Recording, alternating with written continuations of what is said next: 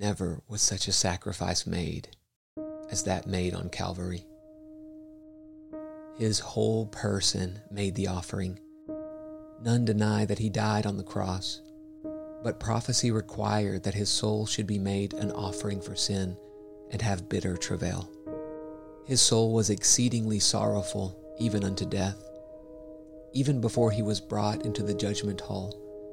The reason was, he was treading the winepress of his Father's wrath alone. William Swan Plummer.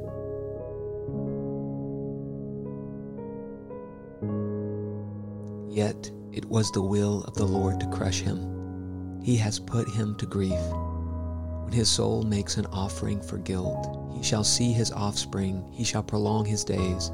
The will of the Lord shall prosper in his hand. Out of the anguish of his soul he shall see and be satisfied. By his knowledge shall the righteous one, my servant, make many to be accounted righteous, and he shall bear their iniquities.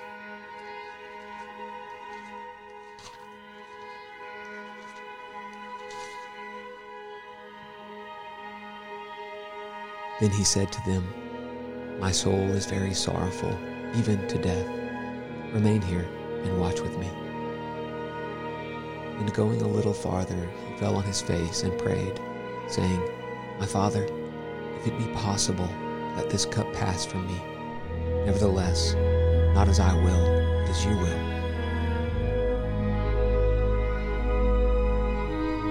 For the second time he went away and prayed, My Father, if this cannot pass unless I drink it, your will be done.